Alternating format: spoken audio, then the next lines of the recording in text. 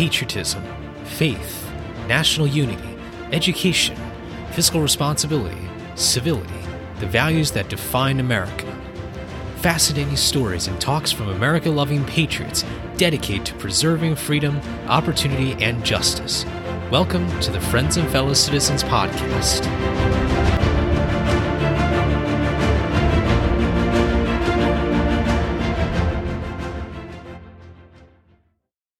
Hello, everybody, and welcome to another episode of Friends and Fellow Citizens. I'm your host, Sherman Tylowski. Thank you so much for joining us today. I hope you will enjoy today's episode, and I am so thrilled that this is our first episode for our year 2 of Friends and Fellow Citizens. If you haven't already, make sure to check out our 1-year anniversary episode, which was released last week. Today really marks another great year that I'm really excited about. And we've got some really great announcements, not just new content every single week, but we've got new announcements that will be coming up pretty soon. Everything ranging from Patreon to even merchandise. I know, right? It's been a long time in the making, but I'm really excited that this year will be another breakthrough year, and we will be able to grow our show in the upcoming months and years to come. Now, today, we will be discussing our third signer of the Declaration of Independence as part of our Sacred Honor series, William Whipple of New Hampshire. Whipple was born in 1730, and he was a descendant of an early settler named Samuel Appleton. He grew up with a limited education, but he really wanted to be a sailor. He actually got more involved in becoming a merchant, and he became quite successful in his hometown of Portsmouth. He was not born in Portsmouth, but that was really where he built a lot of connections with his constituents. And I think you'll hear throughout this episode of just how dedicated he was towards his constituents and the people he knew. Over time, as the changing sentiments would emerge about the British, Whipple decided to become more involved. And I think my perspective is, as a merchant, he probably also saw the implications of what was happening to his business and the businesses of his counterparts. But he decided to do something about this.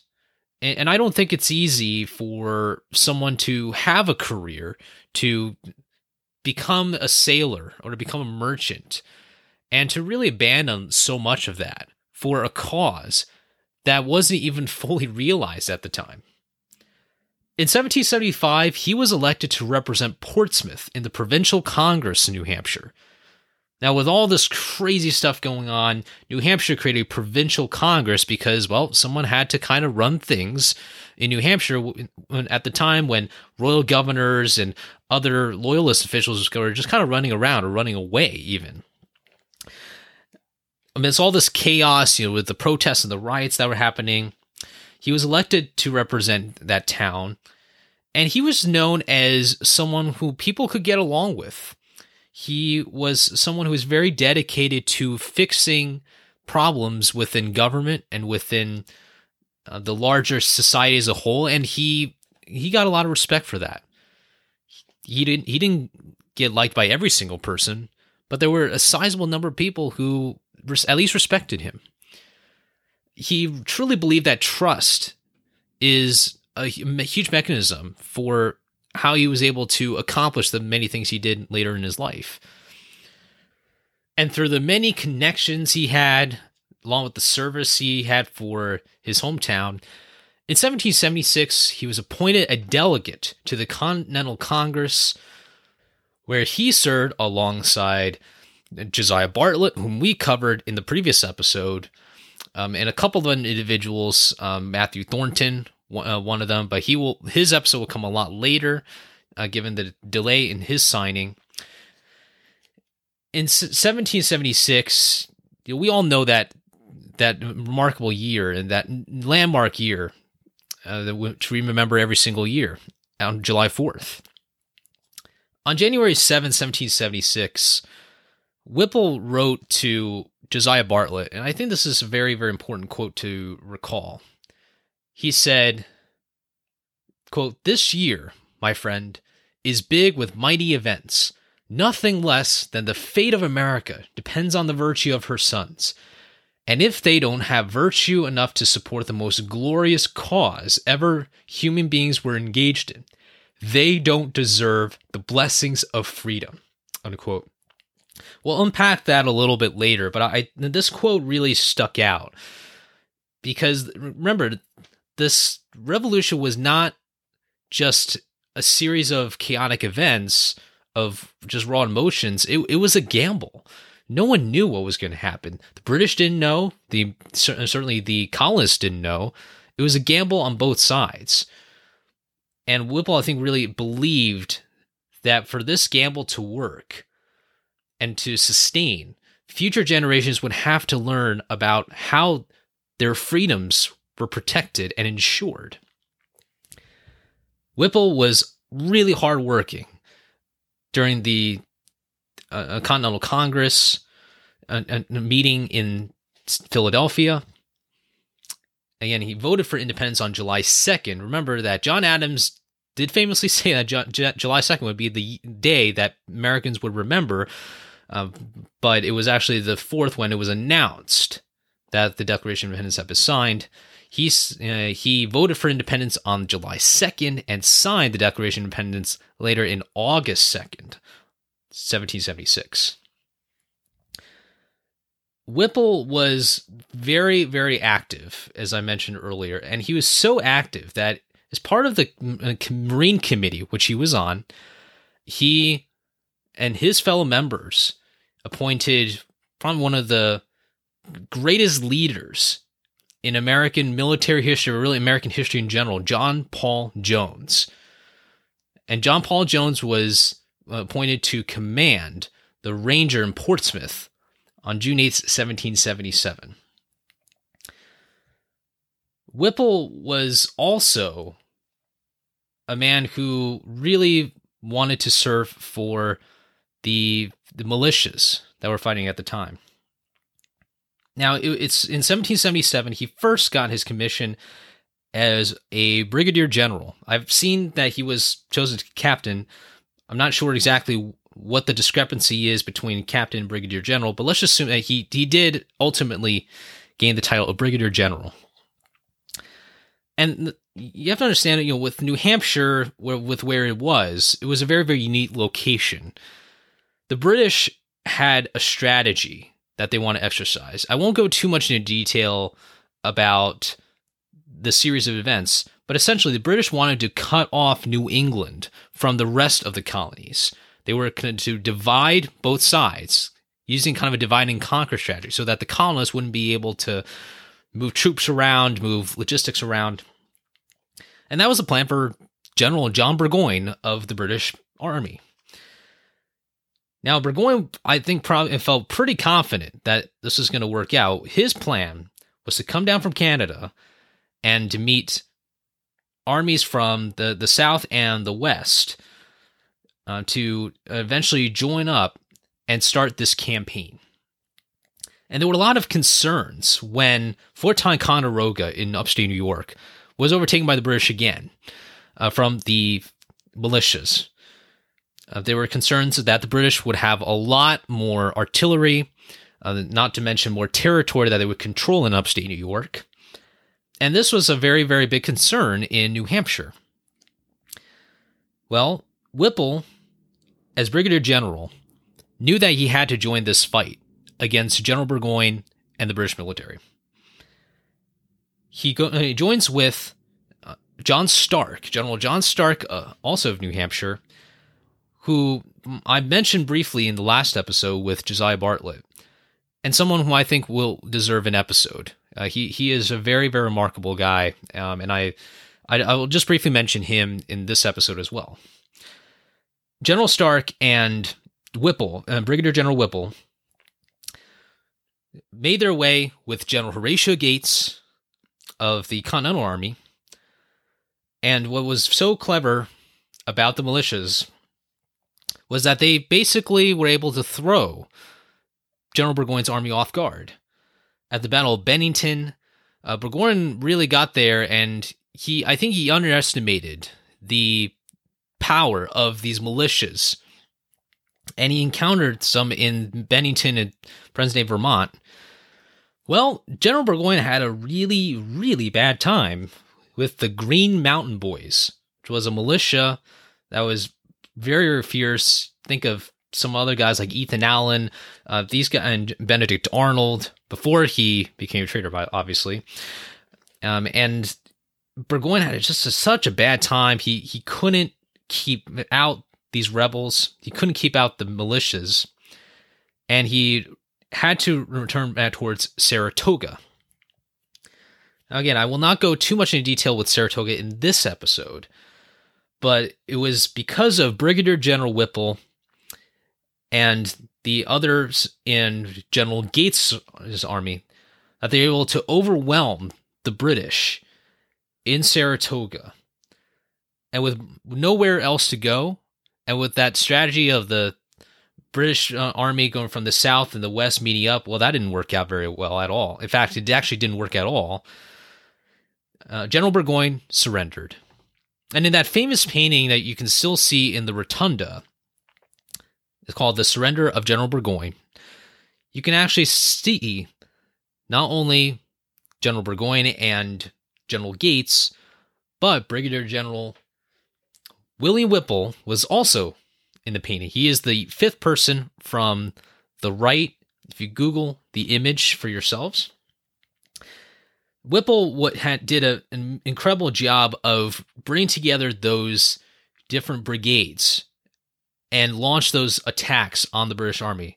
And he was given so much credit that he and another guy named Colonel James Wilkinson were chosen by General Gates to determine the terms of capitulation of General Burgoyne and his army.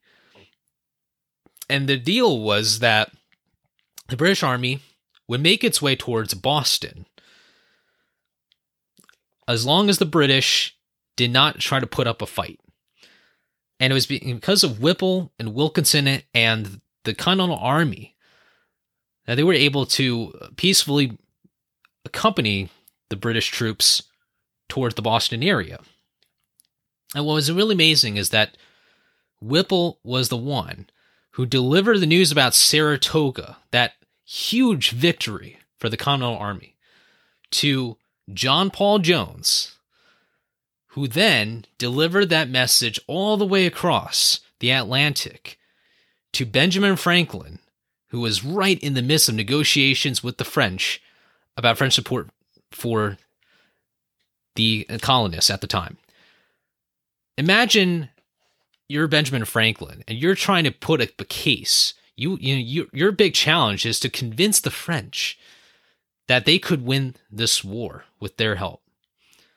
And when you hear the news about Saratoga, about a really embarrassing defeat for the British, this was a huge, huge deal breaker that ultimately, I think, pushed the French towards the side of the Americans. And Benjamin Franklin, with, again, a lot more work, wasn't just that piece of news, but with a lot of work, was able to convince the French to join the effort. Whipple also was involved in another battle called the Battle of Rhode Island, which, while it wasn't super duper successful, it was the first test of the French and the Continental Army working together to try to thwart the British. It would ultimately become a lot better, thank goodness, because otherwise, well, history would be very, very different, to say the least. But it was also a very, very huge test for Whipple himself. Remember, as a brigadier general, he had to be a leader. And according to one story, there was a shot that was shot basically really close to him himself, and it actually either hit his leg or it hit one of his men's legs, which required amputation.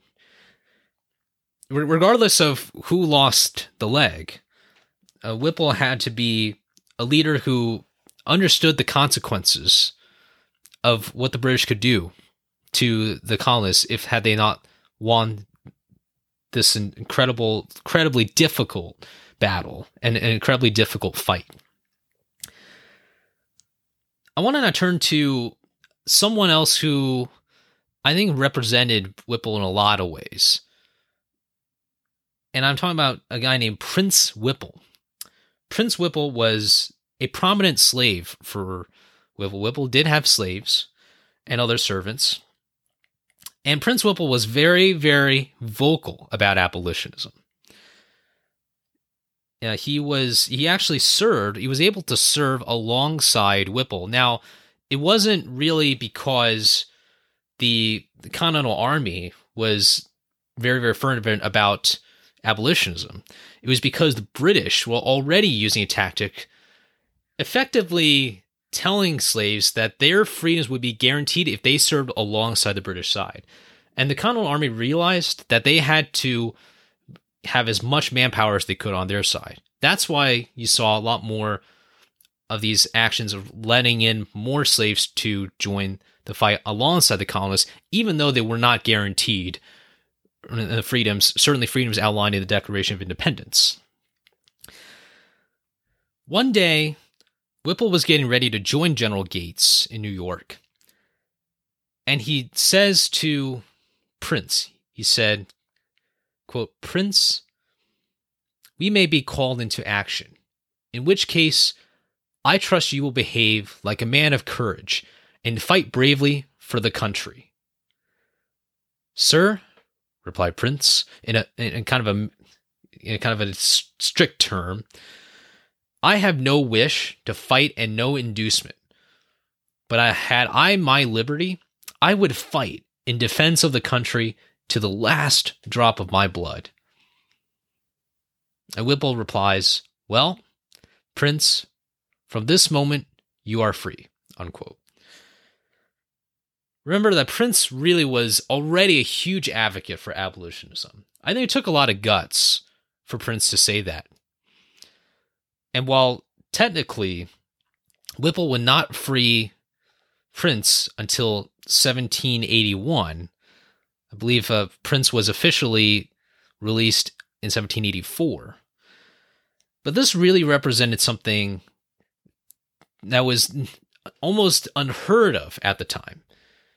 Not only to have Prince have the guts and the courage to speak out about abolitionism, especially towards his own owner, but for Whipple to contemplate about it and to do the right thing, certainly in hindsight, of releasing Prince, allowing him to be a free man.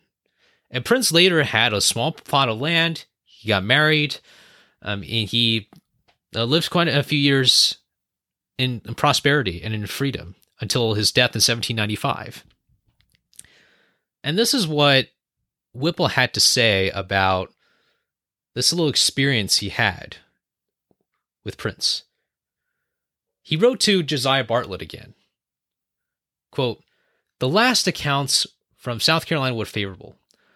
A recommendation is gone thither for raising some regiments of blacks. This, I suppose, will lay a foundation for the emancipation of those wretches in that country.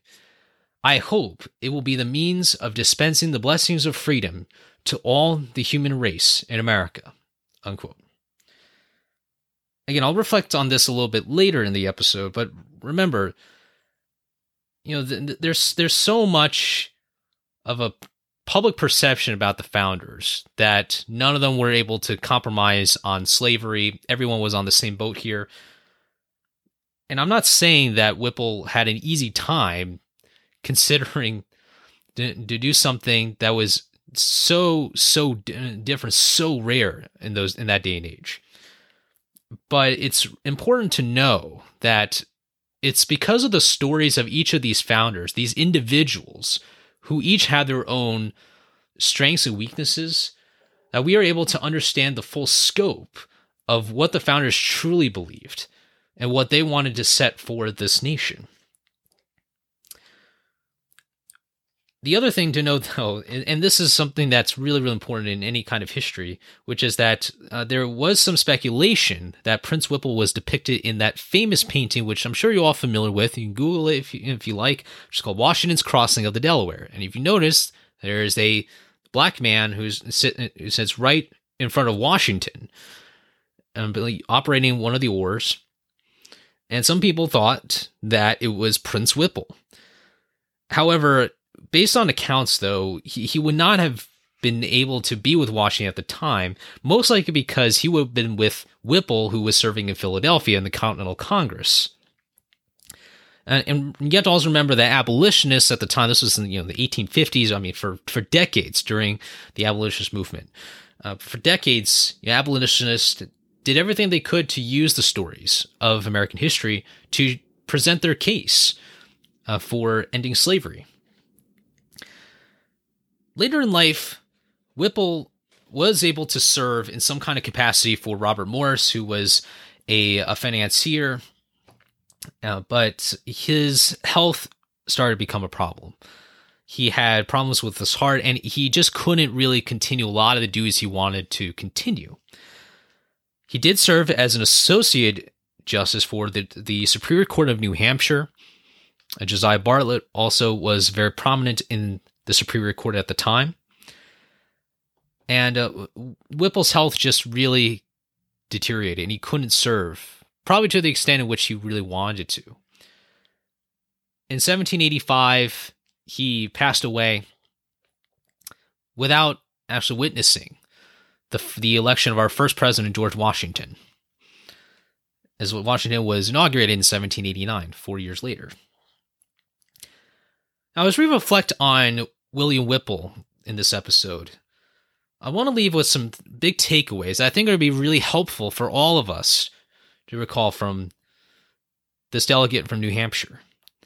The first is understanding the struggles of those who fought for freedom is actually part of enjoying the freedoms. Remember I brought up that quote earlier with him saying that for those who don't understand the struggles, don't deserve the freedoms. And that I think is very, very true. In this day and age, we are living in very, very different times, but that doesn't detach us from where we come from. We have to accept the good, the bad, the ugly, and all the aspects of history.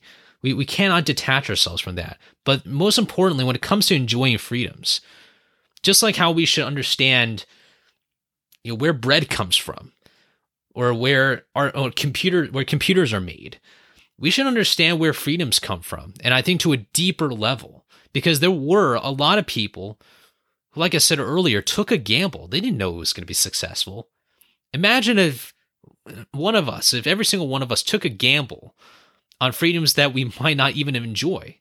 I mentioned that Whipple died in 1785. He didn't even witness the Constitution.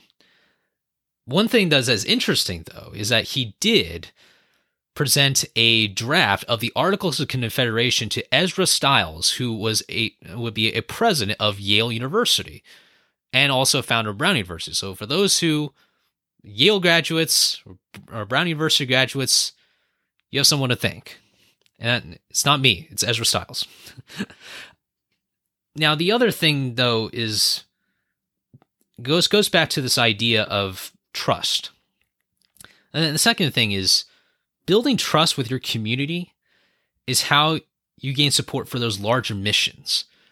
And while it sounds really obvious, it ties a little bit to Josiah Bartlett here, because these two individuals came from a small state, from small towns, but were able to know a lot of people, were able to know the right people, not only to gain power in politics, but they were also able to become part of larger campaigns. Whipple would not be able to be part of the Saratoga campaign had he not done those smaller deeds of service for his people in Portsmouth. He would not have been able to witness the events or the issues that affected his own constituency as part of the New Hampshire Provincial Assembly, the Provincial Congress. Whipple understood that building trust is really a key cornerstone for anyone in public service. And I think he knew that he wanted to bring this message to future generations, which is why I think is also really very much emphasized in that quote I read earlier about people enjoying freedoms, but also understanding where they come from. It's about building that trust. Never forget that building trust with your community, whether you have been living in that community since day one of your life, or whether it's a community that you have adopted as your new home. Make sure that those bonds never go away. Not only do they not go away, they should be stronger over time. And lastly, never be afraid to do good deeds. Even if you know you might not personally witness the positive changes in society you're trying to promote. This really ties back into the quote I read earlier about Whipple freeing his slave Prince. Like I mentioned earlier, I don't think it was easy for any of these founders to do what they did. A couple of them were already very fervent at abolitionism. But for someone like Whipple, he had a number of slaves, and it took a little while for him to ultimately do what he said he was going to do. And in that quote, it really sums up, I think, what a lot of people in the past did. Not every single person, but a lot of people knew that they were taking a chance, and they were doing things that were out of the ordinary because they know that somewhere down the line, people are going to enjoy more freedoms than they ever did.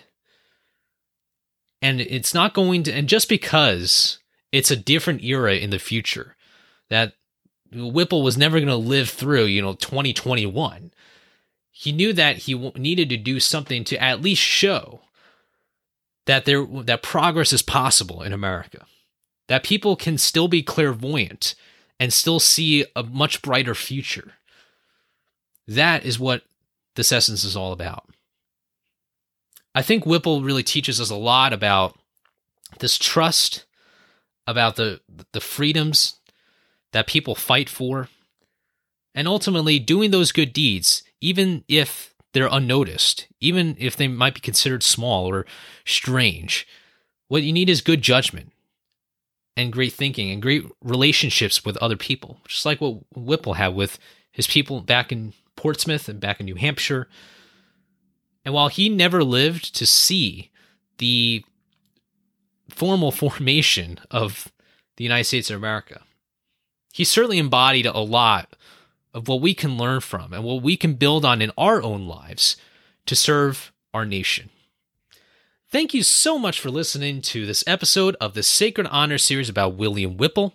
I hope you enjoyed this, and I hope that you have learned something about this delegate from New Hampshire.